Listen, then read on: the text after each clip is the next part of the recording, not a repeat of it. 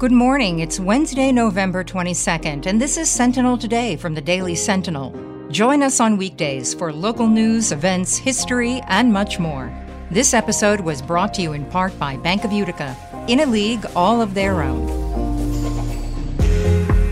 Today, Bruce Karam, suspended superintendent of the Utica City School District, and LaPolla, former Utica mayor and UCSD Board of Education president, were arrested on Tuesday.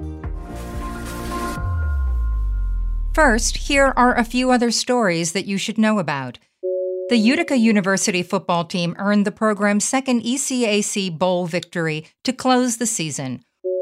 4 cats were killed and 1 is missing following a residential fire on Burstone Road on Monday evening.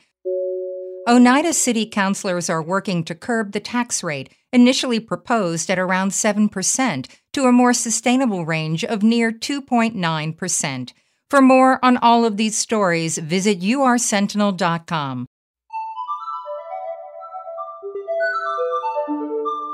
Before we begin, a quick message. Hi there, everybody. I'm Joe Kelly. I'm a columnist for the Daily Sentinel, and I'm from the Oneida County History Center.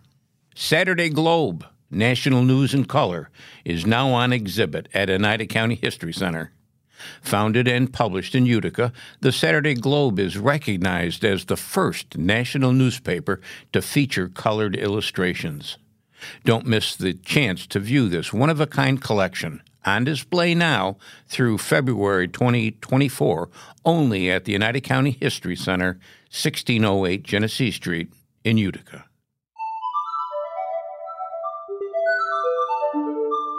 Now our feature story. Our story begins with 2 notable figures, Bruce Karam, the suspended superintendent of the Utica City School District, and LaPolla, the former mayor of Utica and a past president of the district's Board of Education. On November 21st, both men found themselves on the wrong side of the law.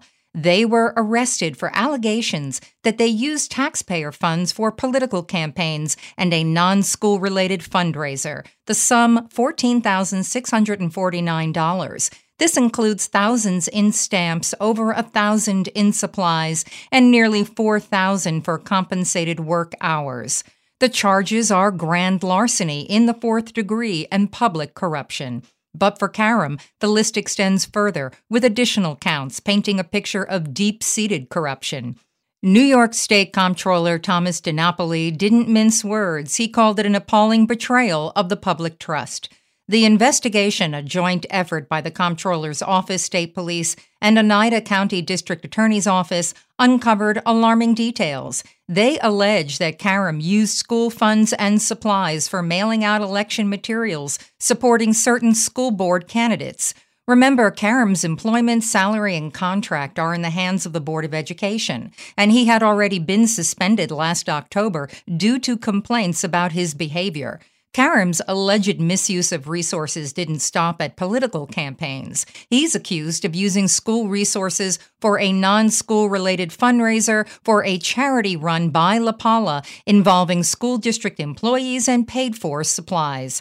LaPolla, on his part, was allegedly in the know about the misuse of resources, and there are claims of Karam trying to cover up his actions. Both men have been arraigned, and their next court date is set for December 1st.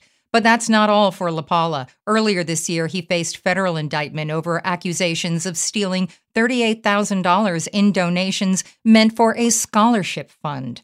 This story is unfolding, and you can stay up to date with us at ursentinel.com.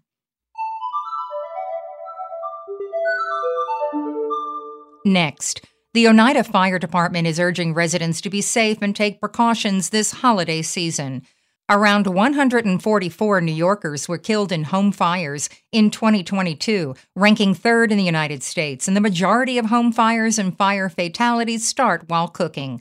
Fire Prevention Officer Timothy Hartley encourages people to set timers, keep anything flammable like pot holders or dish towels away from the stove, keep pets and children away from the oven, and angle pot handles away so they can't be bumped into by people walking by.